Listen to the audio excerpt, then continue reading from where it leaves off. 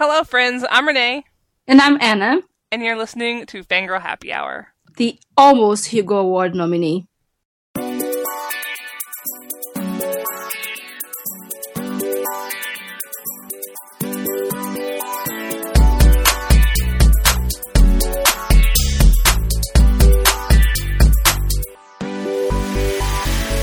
Today we're here to talk about our recent convention experiences and the Hugo Awards.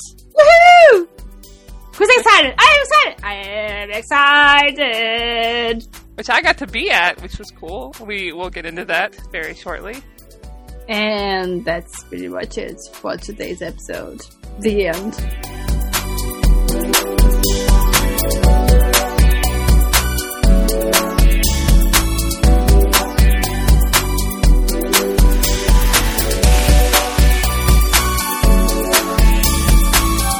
Conventions, we went to them. We did.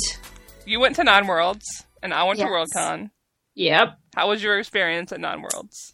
Nine Worlds was great. The third time I've attended the convention. This year they changed venues to a more centrally located hotel. And the greatest thing is that this year Thea came over from the United States and we attended the convention together. She was on a panel even about negative reviews. We shall not talk about that panel. Why can't we talk about that panel? Because it's off limits to us. Why is it off limits to us, Anna? Why can't we talk about this panel a little bit? I was following this panel on Twitter. I think it got a lot of people very upset, but the person that made people upset, I think, is completely unaware that happened. Didn't they make some kind of comment about how booktubers were just in it for the swag? Yes, and the money. And the money. Because there's so much money in. Oh my god, so much money. Oh, wow. So much. I could feel like the temperature drop in the room by minus 20 degrees in 2 seconds. I can't believe that happened. I can't believe. Yeah. But other than that, the panel actually really went well. But overall, the con was great. Apart from this one panel that I attended about YA, they had no YA authors. Why? Exactly. So Minika, a fantastical librarian, again, she was one of my conference this time again. She's so lovely. I love Minika. She was sitting between me and Liz de Jager, who is a YA author who used to be a blogger, actually. Yeah, I know her. Yeah. So we always hang out together. Liz is fantastic. And like Minika had to physically restrain the both of us. During this panel, she had to just put her hands in front of us because Liz and me were like, what? So there were, I think, 4 panelists and the moderator. One of them was Sebastian de Cassel, who was one of the Campbell nominees this year in the Hugos. And he doesn't write YA, not yet, but he has a YA series coming out next year. And he was by far the best thing on that panel, right? He was very knowledgeable about YA. He gave examples of very current YA novels. He talked about Codename Verity. He talked about The Girl from Everywhere, who literally just came out in the UK. So obviously he's more in tune. But the other panelists, they were just so bad. And they obviously did not know what they were doing then, why they were picked to be on a YA panel. And then there was this one... The one lady in the panel, she was like, oh, I don't know why we should be writing about sex and drugs and those experiences. The teenagers shouldn't be reading about them. And we were like, what? And then this one guy, he was talking about how he didn't see the need for representation. Why do we need to read about ourselves? Of course, the guy is a white dude and he reads about himself all the time. Obviously doesn't need to read more about himself. And we were just everybody was just so, what is happening? So that was the one off note of Nine Worlds. Everything else was brilliant as usual. Everybody just seems to be having so much fun. It just seems like a very diverse con. Everybody's really nice. And I loved it. And Thea loved it. And yeah. I drank a lot of alcohol. And met a lot of our fans, apparently. I did, and it was incredible. There was a small indies table at the convention center where you could just put your books there to sell. So we had a few book smugglers publishing books there. And then this guy came over, and I thought that he was coming over to talk about book smugglers. And he's like, "Are you Anna?" And I said, "Yes, from Fangirl Happy Hour." I was like, "What?" And he was really cool, and I took a picture of him. I asked him if I could send his picture to you, and I did. And then a couple of other people came over and talked to me about Fangirl Happy Hour too, which was so great. So great, guys. So great. That happened to me a few times, and I feel really shitty because every time it happened, my brain would short out, and I would be greeting this person, and they would be telling me their name. I'd be like, "Oh, it's so great to meet you. I'm really glad you like the show." And then, because I was in this haze of, holy shit, this is happening, I just don't remember any of these people's names, and I feel terrible. So I feel like if I met you at Worldcon, I really appreciate you putting me out of my misery about approaching people and coming up to me. But I'm really sorry that I'm not used to this, and I entered anxiety haze over being congratulated over a podcast that you like, and I just forgot your names. The worst. But it's difficult though, because you get caught in that, like, it's a rush of adrenaline because someone telling you that and then of course what happened to me was that, oh my god, this person knows a lot about me. Because I talk so much about myself in this podcast, right? And it's basically me, undiluted. I undilute you a little. Dilute? I don't. Which way do we use this word? God, science. God damn it. Anyway, they could know a lot more, but I'm a great producer, so you're welcome. Thank you very much. But still, there's a lot of information about There is a lot of us. This podcast is us. It's us, right? It's much more me than the Book Smugglers, for example, because I don't talk about my personal life in the Book Smugglers. Like, you get a lot of me into the way that I write reviews or the way that I engage with books and what I like about books, right? And you probably get a little bit more of me on Twitter as well, but not as much as you get here. Here I talk about my family, I talk about my sister, I talk about the things and the stuff and then, so I had that moment when meeting these lovely people that, oh my god, you know so much about me. Did you have that too? No, not really, because I tend to not think about myself as, like, sharing details, even though I am. Like, I block out that I do it. Mostly it was just being approached and having somebody go, "Hey, I like your stuff," makes my brain short out, because I'm not used to it. I grew up in a place where that just didn't happen. I did not grow up in a creative environment. I'm still not used to it. I'm still not used to making things and having people tell me they like them face to face. I'm way better at it online, where I can, like, write something and people are like, "I really like that." And I go, "Thanks," on Twitter, and it's fine. But when you're face to face with somebody, it's really different. And I didn't realize how different it was going to be until it happened. I want to say the first person I met her name was Chelsea, I think. Anyway, she came up and she said, "I heard your voice and I knew who you were." And that's so interesting and fascinating. And I don't know what that says about my voice. I guess have a very particular register. So I don't know if that's a good thing. And I have to spend time with people. I'm really, really good at faces and names, but I have to spend, like, at least, like, 5 or 10 minutes with you. And if I spend 5 to 10 minutes with you talking with you, later, like a year later, if I see you on the street, I'm going to know who you are. But I have to have that time. So I just feel really bad that I met so many people, but didn't spend enough time with them to, like, implant them on like a brain fold somewhere.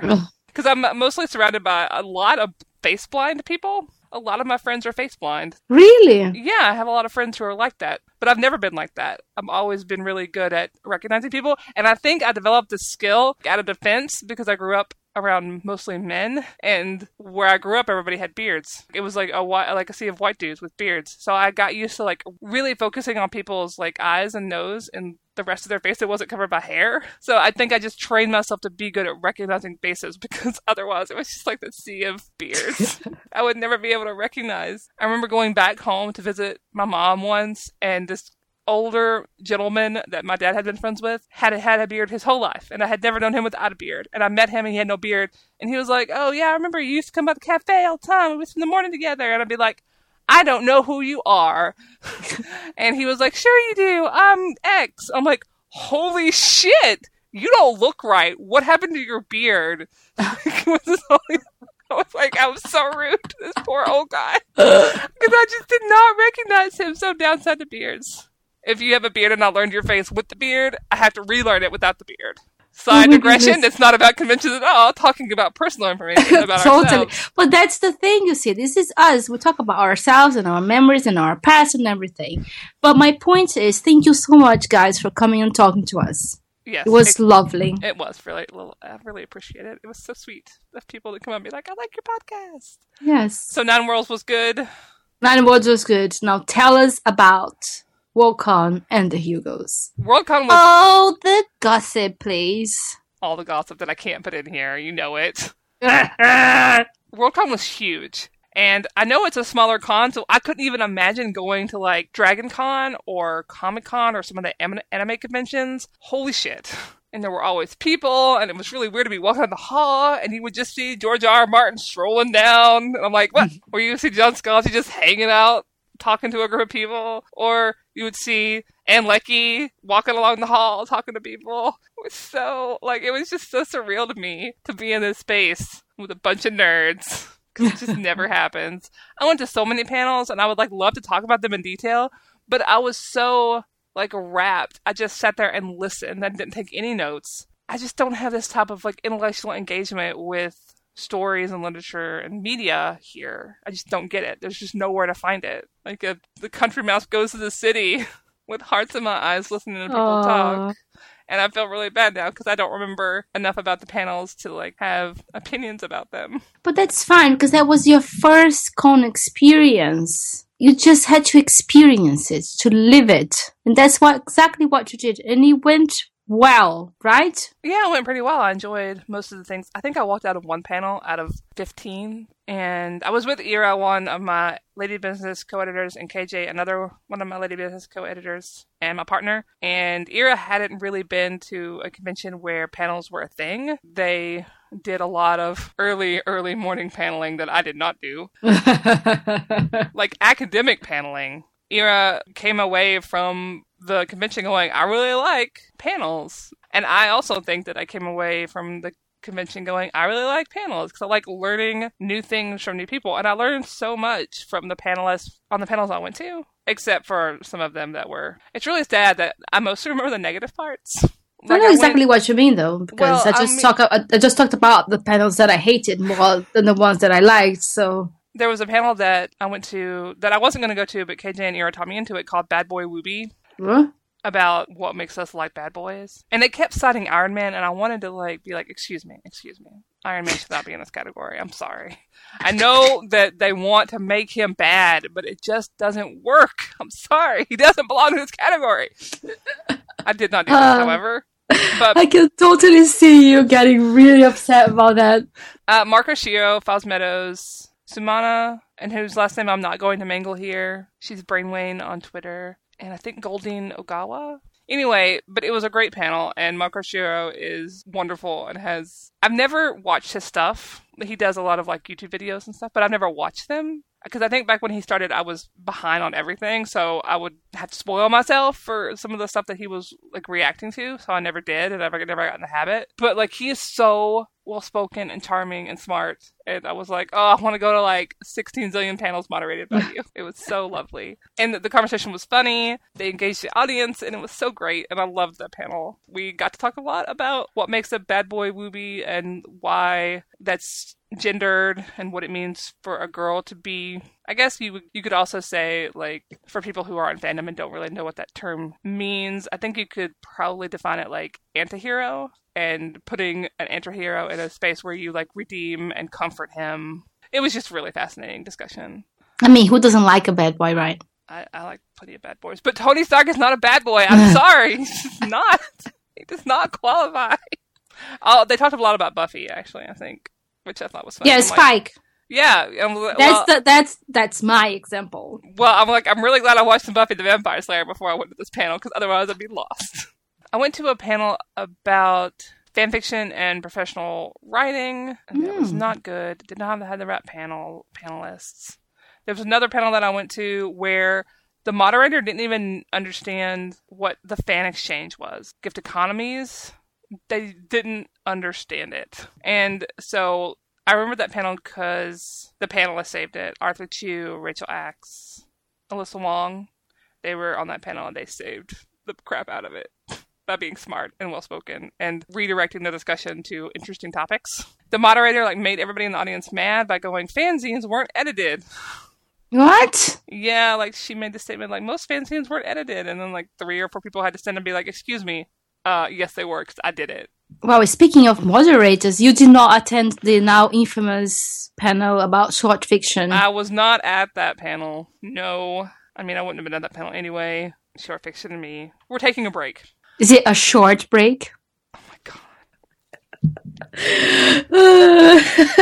Anyway, I heard about the panel from people who were friends with the panelists. And then, of course, he's posted the audio. But he didn't get approval from people to post the audio. Oh my god. And he posted it. If you want to hear an audible trash fire for free, you can probably listen to it if you would like. I cannot believe that he did that. You're a grown man, dude. Act like it. So I really enjoyed the panels. I really enjoyed all the food I ate. I ate a bunch of delicious food. Apparently, the food in Kansas City is amazing. Did you eat a lot of barbecue? Yeah, we actually went somewhere away from the downtown area where we were. Oh. Where we got to have barbecue, and it was delicious. And I got to have fried green tomatoes, which were extra delicious. I'm so sad that I missed it. Yeah, a lot of people walked up to me and were like, where's Anna and Thea? They have a thing, but I can't find them. We're gonna get a table and everything to sell our stories and books, but it just didn't work out. It's okay. There's always next year. Are you going next year? Yes. It's here. It's literally here. One of the reasons why I didn't go to Kansas is that just the ticket itself was £1,000 to fly over there. I just can't justify that expense for 4 days. Plus hotels and food and then probably all the books too. So we just ended up staying here and working here. And then from Nine Worlds, we went to Brighton for a few days to work there and relax. And it was great. Tell us everything about the Hugo Awards. This is the part that you really want to know. Yes. There was a reception, which had a lot of people at it. Did you have your official picture taken? No, I did not. KJ and Ira had the picture taken. I did have a crisis with the poor photographer. I'm just please don't point a camera at me. If I see a camera, I'm going to have a meltdown. He did not understand. He was very patient and understanding with me, but he did not understand my issue with cameras. I cannot have cameras pointed at me. It's a trigger. I will literally have an outright meltdown. Okay. John Scalzi at his signing, not his signing, but a reading that he did, which was excellent, by the way. He's got a short story coming out that's hilarious, and everybody should read it. It's about cheese. He took a photo of the audience, and literally you can see KJ waving from the back and the top of my head because I was hiding. Oh my God. And breathing into between my legs. It was not good. I didn't do any of the photos, and I was torn between excitement and also abject terror because once you win, there's no way to escape the photos. People take photos of you without permission. That's true. And I knew that was going to probably happen, but I thought, with the unofficial photographers, I could just hide behind KJ and Ira and let them block me from the, freelancers. And the official photos, they would just know to take me out. But it didn't matter, because File 770 won, which is great. They did excellent work. Congratulations to Mike Lyer and all the filers. Good work on your great commentary. Newsletters are hard work, sometimes lonely. I did one for a couple years. And it was really hard work. I understand how great it is to see newsletter work honored. And the first thing that we said to each other after we lost was, we can go to the Hugo Losers Party. Which is, it's one of the best things about losing a Hugo, I guess. At Worldcon 2014, when I lost, we went, and for those who don't know, G.R.R. Martin throws this party every year after the Hugos for those who have lost. Even the winners actually end up going to the party after they are done. They just have to wear a hat or something. Yeah. So it was really great fun. And of course, the best part of that is that then they just dump the stats. When we arrived at the place where the party was going to be, the stats were already there waiting for us. Did that same happen to you? We stood in the convention hall and looked at them on our phone because Natalie Lurs tweeted them out we were just all scrolling on our phones. Like, I had a outright, like, stompy temper tantrum when I saw that you got knocked off the semi-prozine ballot. You can ask people who were there. I stomped around and I was like, God damn it, out loud. Again, for the second time. How fun. Good job, Anna. Congratulations on your accomplishment of being erased by some angry white dudes. You're doing good work. That's true. Whatever. Do you think that the changes that they have passed will make a difference? It'll make a small difference. It's not going to get rid of it entirely. And as we've learned via some of the people who were used as shields and got treated like they were approving of the puppy's message, either because they didn't know and didn't say anything, or they didn't try hard enough to distance themselves. You don't want to be on that slate. And if you're on that slate, and if you don't want to be, you better say something, because otherwise the Hugo voters will treat you like you're taking advantage of this loophole in the process. I'm kind of curious about what they're going to slate next year, because I feel like they're going to do more shields. Ugh. That sounds me vomiting at the idea of being... I mean, I think they got it. Just to make sure that people understand that I would physically vomit if I am connected with the rabbit puppies in any way, shape, or form. But we jumped from Worldcon to Hugo Losers Party, but we didn't talk about the Hugo winners. Yeah, let's start at the bottom of the winners ballot. So Andy Weir won the Campbell Award. I voted for Alyssa Wong, but she was really close. She was really close, which is a big deal considering how widely known he is now. Yeah, absolutely. Then you had Best Fan Artist, which Steve Stiles won. Do you know him?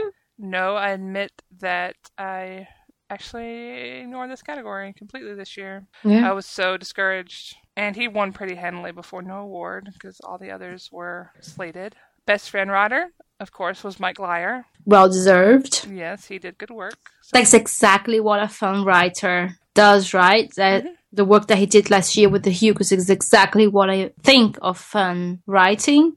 And he won pretty handily above no award, too, and everybody else finished below. If you're slated, you better say you don't want to be. Mm-hmm.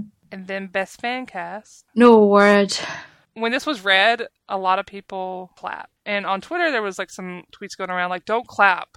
That's rude. And then I was like, excuse you, don't tell us how to feel about things. You can feel how you want to feel, but don't tell us our feelings are invalid. I got really upset about whatever tweet that was. I don't know who did it, but I was just like, don't tell people how to feel. Rule number one about things. Yeah, especially when a person's kicked out of the ballot for harassment reasons. And it's like, it's very sad that there's no award. That sucks. But this ballot is not a representation of the state of podcasting right now. Definitely not. And I'm going to applaud us no awarding this category. Best Fanzine, File 770. I'm so sorry you lost. Good job, Mike. Oh, I'm not sorry. I don't care that much. I mean, it was great to be nominated. It was like super, super great to get to hang out with cool people, which is literally what I used it for. I'm like, I get to hang around with cool people. I had my lanyard and I had 2 ribbons, Hugo Finalist and First Worldcon. Cool. And everybody who would see that was like, what a great combination of ribbons. Super cool. Did you get the Hugo Loser one? No, I didn't. I didn't get that one. I've got that one. That was the only one I had, actually. Oh my god, I collected so many ribbons. It was a problem. I liked that we got 478 votes. That's freaking awesome. That's a lot of votes. Holy shit. And it's a lot for the Hugos as well. So it's a great contingent of people voting for you. Anyway, thanks for anybody who voted for us. We really appreciate it. Then Best Timmy Prozine. And don't worry, we'll talk about the down ballot stuff in a second. Uncanny Magazine won this. I'm really happy they won, but I'm also like, at some point, it has to be Strange Horizons. I know, right? Yeah. Like, at some point. And they had the best overall speech, I think, between the 3 of them. Love is real! Love is real. And then Mishi Trota was a very heartfelt speech. I actually cried. It was super great. Then Best Professional Artist to Abigail Larson. Do you know her? No, I also ignored this category. Me You too. can see where I got bitter and upset Mm-hmm. the most from where I ignored a category. Her speech was her statement or whatever that she sent along was really nice though. Then Best Editor Long Form, Sheila E. Gilbert won. And I actually went through the Hugo training process with Liz Gorensky, who was super nice. All right. Oh yeah, I forgot about that. Did they have the thing where they tell women not to hold the Hugos a certain way? Because specifically here, they told us not to hold the Hugos between our boobs. Oh yeah, they did that. Just change the fucking statue. Best Editor Short Form went to Erin Datlow. Moving on. I really liked the fact that she sort of joined the other presenters after she won. And then Best Dramatic Presentation Short Form went to Jessica Jones, aka Smile, and I was so happy. I know. That was such a great episode. Also, I'm really glad that Supernatural finished below no award. That show needs to die. Just end it. Just put us out of our misery. Just end it. Are you still watching it? No, I quit. I'm so angry at the show. Like they could do so many interesting things, but they're like, no homo, kill all the ladies, kill all the queers. Anyway, so I was really glad to see Jessica Jones win that one. Then Best Dramatic Presentation Long Form went to The Martian. Which we both loved. I did not love it more than I loved Mad Max Fury Road, I don't think. I really wanted Mad Max to win. Like, I was super surprised that Star Wars didn't win this a little. I know, right? I thought the nostalgia would trump the I thought lady. I really thought the nostalgia would put Star Wars in the second place, but it's in third place. Because The Martian is the same old story, right? White dude against all odds. But yeah, I think Mad Max would have been a better choice for this one. Well, Age of Ultron ended up where it belonged, in position 5. I actually really want to watch that movie again. Just to see if it's as bad as I remember it. Good luck. Then Best Graphic Story went to Sandman the Overture. Neil Gaiman was the first one to basically come out and wipe the puppies in the nose. People were so upset with him. I think it was Larry Correa who wrote a blog post feeling very sour and bitter against Neil Gaiman. Neil Gaiman, don't forget that these people attacked your friend, Jonathan Ross, when he was supposed to be the presenter of the Hugo Awards in London. Don't you remember who they are? These are the people that you are defending now. And Best Related Work was not awarded because that was the shittiest of all ballads in the history of the world. The people behind me, and I don't know who they were, when this was being announced, some of them were like hissing. Snake emoji. Best Short Story went to Cat Pictures Please by Naomi Kritzer. I was so happy. Your favorite. You got so many people to read this last year. I was like, validated. My love of cats and AI together with an award. I was so happy. Like, I met her multiple times, and she was lovely every time I met her, and every time I was like, I loved your story. I'm sure I was a creep. Every time I met her, I was like, your story was so great. Best Novelette went to Folding Beijing, which I have not read, but I'm going to read now. Yeah, I haven't either. But her speech was really cute. And then Best Novella went to Binti. Rightly so, Binti! So good. I was so happy about that. And we get a sequel. Did you see the cover? Yes, it's gorgeous. Oh, so good. And then Best Novel went to The Fifth Season. I was happy with that. Me too. It was the top of my ballads, that one. Until the very last moment, I still didn't know which one I would put on my top. Uprooted, this one, or Ancillary Mercy. But then I went with The Fifth Season. I'm really happy that Fifth Season won. I'm especially happy because you know how much these puppies have attacked NK horribly. She's kind of like the piñata, I guess, for the puppies to be torn. And this is so well deserved. She also has a Patreon now, so she can continue writing great things. And I'm so excited for what this means for her fiction. Oh my god, I know. Because her fiction's already so good. Can you imagine being able to just concentrate on that? I can't think about it too closely. I'm too excited.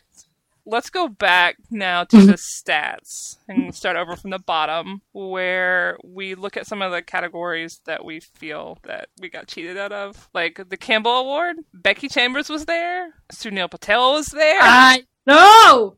Isabel Yap. We can't ever know which of these people would have ended up on the ballot without the slates. But I think it's really cool to, like, if you look right under that line, you can really see a reflection of where the field actually is. Yes. And I love that Sunila's there. I know, so much. So much. And then we get to Best Fan Artist, where I just want to throw things at stuff.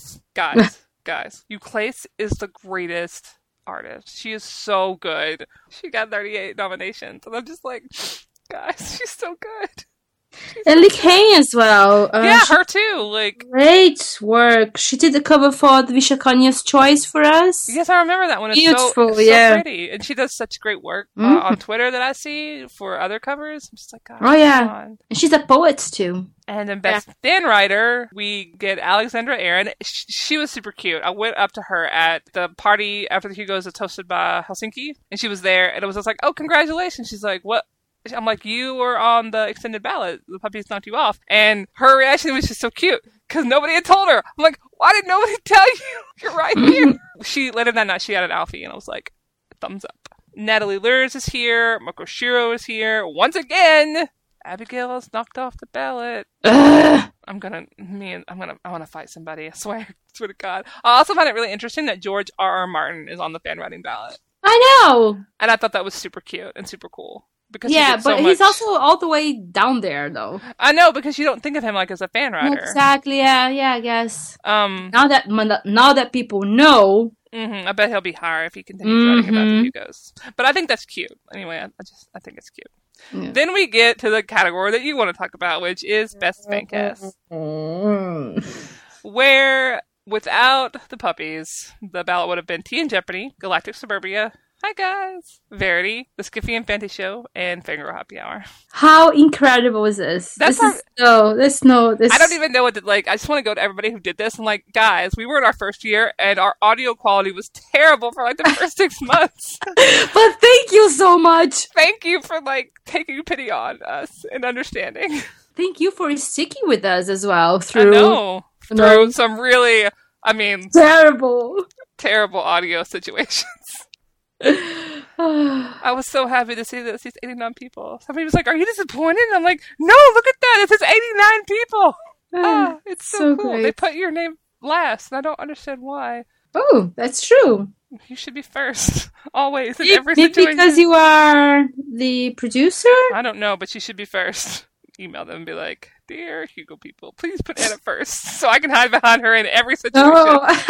No, you are the producer. Your name comes first. I also see that Jay and Miles Explain the X-Men made this. I know. That's super neat. And before this had when I was looking at this, it had a typo, and Jay and Miles was typoed as Coode Street again, so people were thinking that they were split up and that Coode Street actually had more than 83 nominations. But it was a typo, and they meant Jay and Miles Explain the X-Men. But that error has been corrected.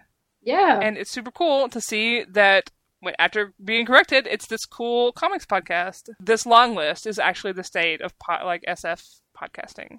Exactly. This is what it really looks like. And then we go up to Best Fanzine, where you can see how Black Drape dropped out, and we took their place. What's really sad here is that A Dribble of Ink is here. And it was this last chance, right, to be there again. Same with SF Signal, and that's just really sad. Yeah. Nerds of a Feather is here, too. And, I think about, blogs that I would consider award-worthy, and it's really sad because so many of the blogs that I love are closing. I know! I'm really curious what's going to happen to this category in, 10 years. And then maybe we'll be like Twitter feeds. Oh boy, you're eligible for fan writer for Twitter feeds, I would think. Oh yeah, absolutely. Then we have Best Semi-Prosy, where underneath the line, Abyss and Apex and the Book Smugglers. Mm-hmm. You got 193 votes. Congratulations. Thank you. Do you know, it means that if this had been a regular year, you and me would have been double Hugo nominees. That's true. Seriously. You're in the same category as Uncanny and Strange Horizons. How does it feel? I think we actually belong there. I am not a humble person. That's why we love you, Anna. I've been doing this for 8 years, guys. Do you know what? I had a moment of breakdown with Thea.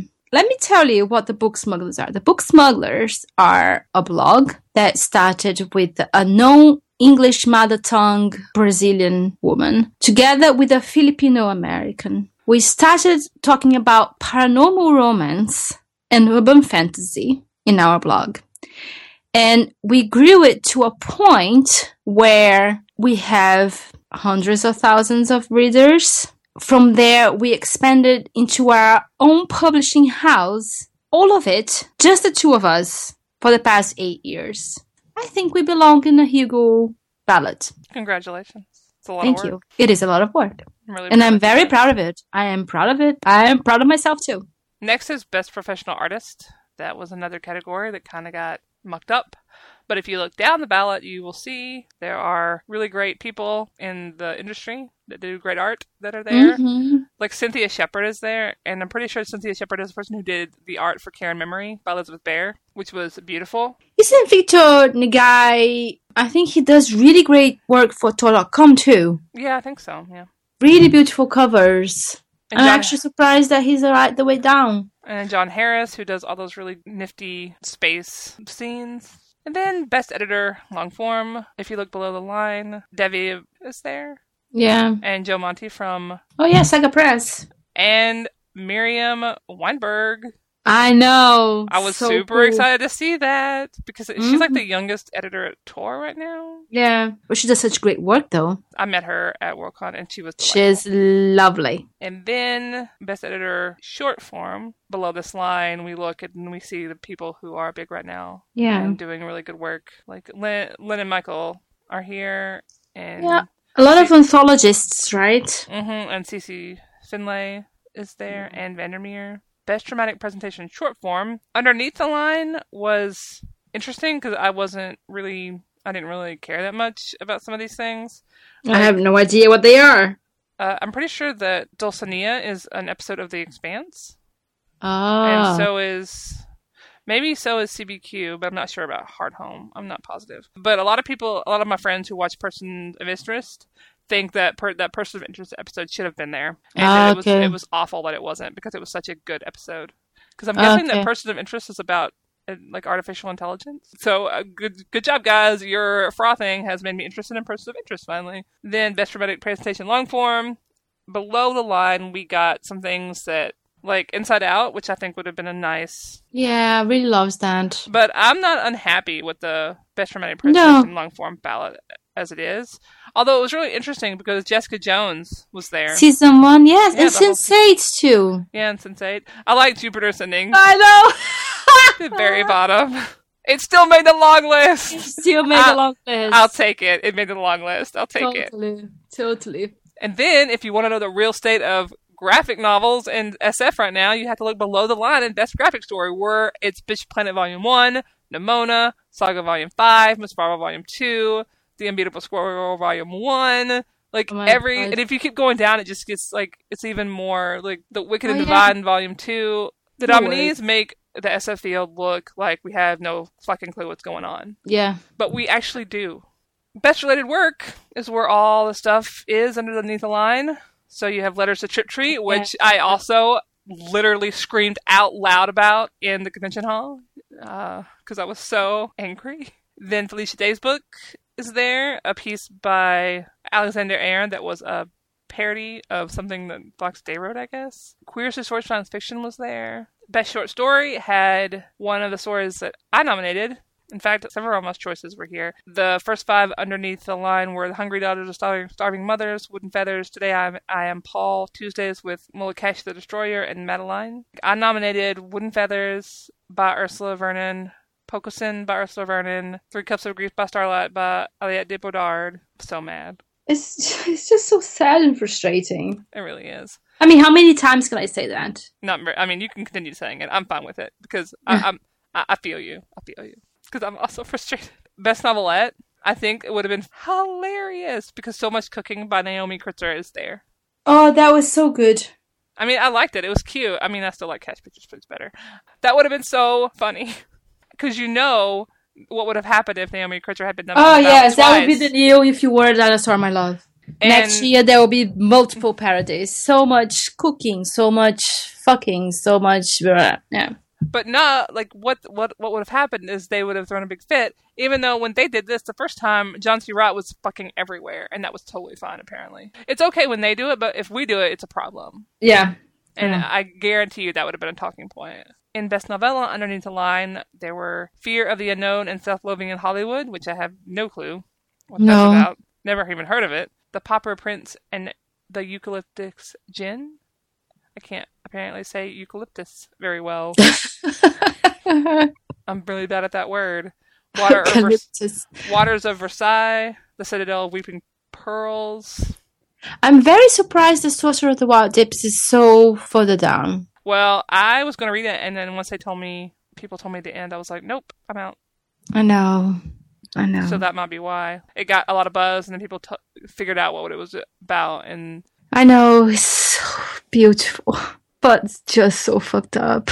Yeah. I actually was surprised that Rolling in the Deep by Mira Grant was lower than it was. That was really good. I really liked that one. Like, I thought it would be higher, because I heard so much about it, but I guess it was just in my little bubble. And then in Best Novel, I think that the long list is really interesting. We're going to Another Book by John C. Wright. Fuck you, dude. Golden Sun by Pierce Brown. Agent of the Imperium by Mark Miller. Aurora by Kim Stanley Robinson. And I think 2 of those are puppy picks. Oh, yes, definitely. Care and Memory by Elizabeth Bear. The Trade Bar Cormorant by Seth Dickinson. The Just King by Joe Walton. The Greats of Kings by Ken Liu. Sorcerer to the Crown by Zincho. And The Water Knife by Paolo Bacigalupi. There are so many books there that would have been super interesting to discuss. Mm-hmm. I mean, I'm really sorry, Jim Butcher. Like, I'm sure you write great novels, but I would have much rather have seen Sorcerer to the Crown or Care and Memory. Yeah, or even Aurora, which I hear is amazing. I haven't, but I haven't read it. But, I would just have... Or, like, even for, like, a total curveball, The Just King by Joe Walton. Could you imagine that book? Because as far as I can tell from reading reviews, it's not really... It maybe has, like, some kind of time travel, but mostly it's about... Old philosophers and gods just... Yeah, talking about stuff. Talking about the world. Could you imagine if that had been, like, what great discussions we could have had? But no. That's where we ended up. That was it. Yeah. But that's fine. It's fine. We'll get through this. One day, these people would just forget we exist. We can only hope. That's our breakdown of the Hugo Awards and the cons that we attended. I had a lot of fun. Me too. Another year with our intelligent commentary on the infamous Hugo Awards.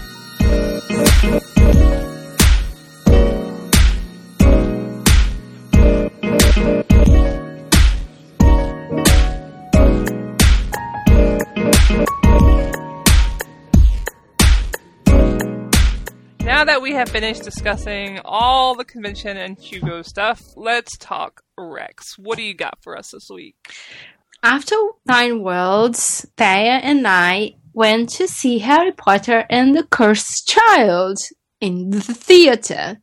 I got those tickets. I don't know if you remember last year in October, where I queued for 6 hours online to be able to get those tickets for this particular day, because that's when Thea would be here. And I got them. We were sitting way up there with partial view of the stage, but even so, it was the most amazing experience. I can't even begin to describe. I spent because there are 2 parts. So there are basically 2 plays, right? So you go for part 1, and there's an interval in that, and then you have 2 hours break, and then part 2 with an interval. I spent the whole of part 1 crying. Just because people just walked on stage and I was already crying. Before they start talking, I was already crying. It was ridiculous. I would look at my partner who went with us and look at Thea, and she was like, dude. I was like, I can't stop crying, Thea. Help me.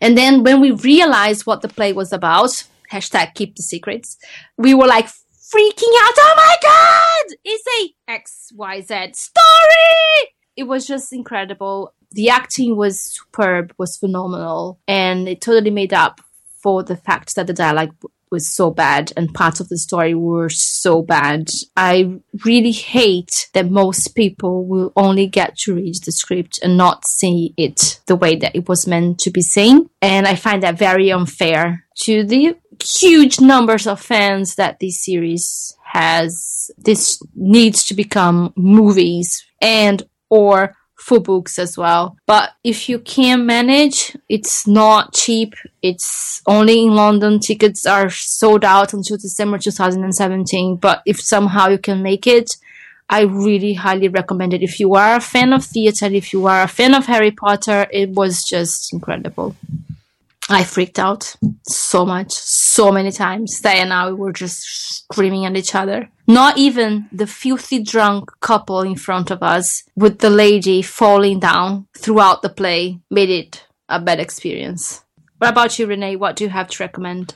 My recommendation is sleep.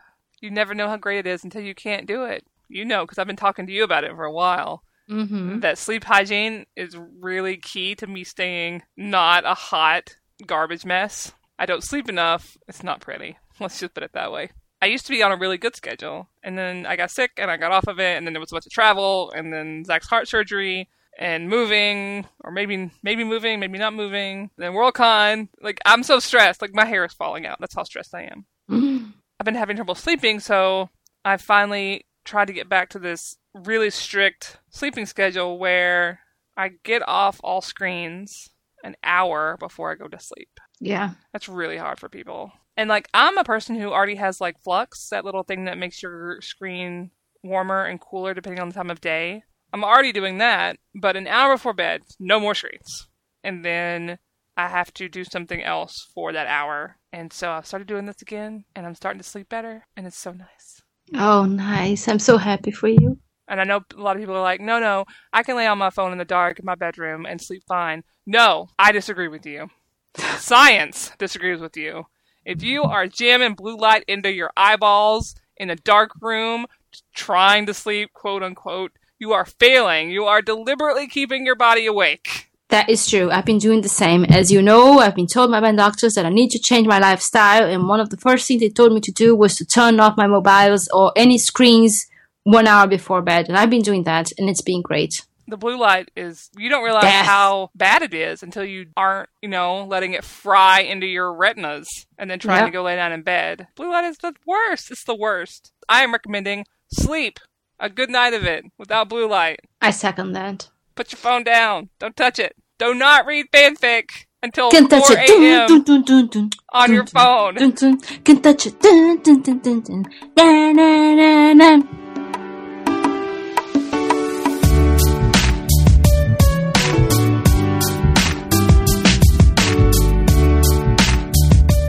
And we made it to the end of another show. Go us! We did it!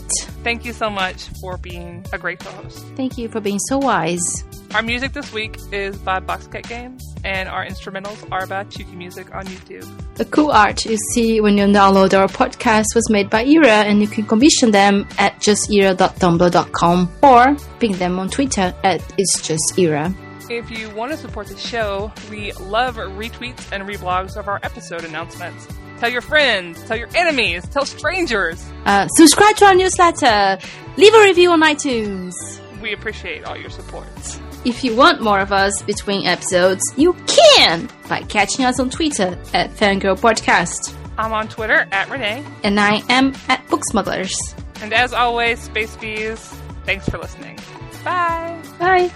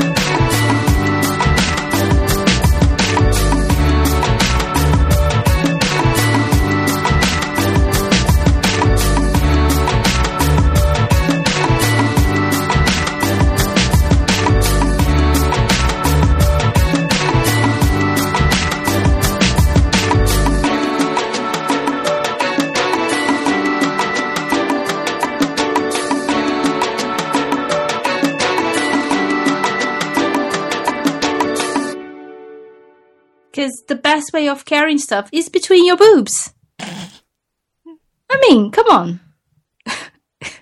I mean, for some people, maybe. It just feels so nicely.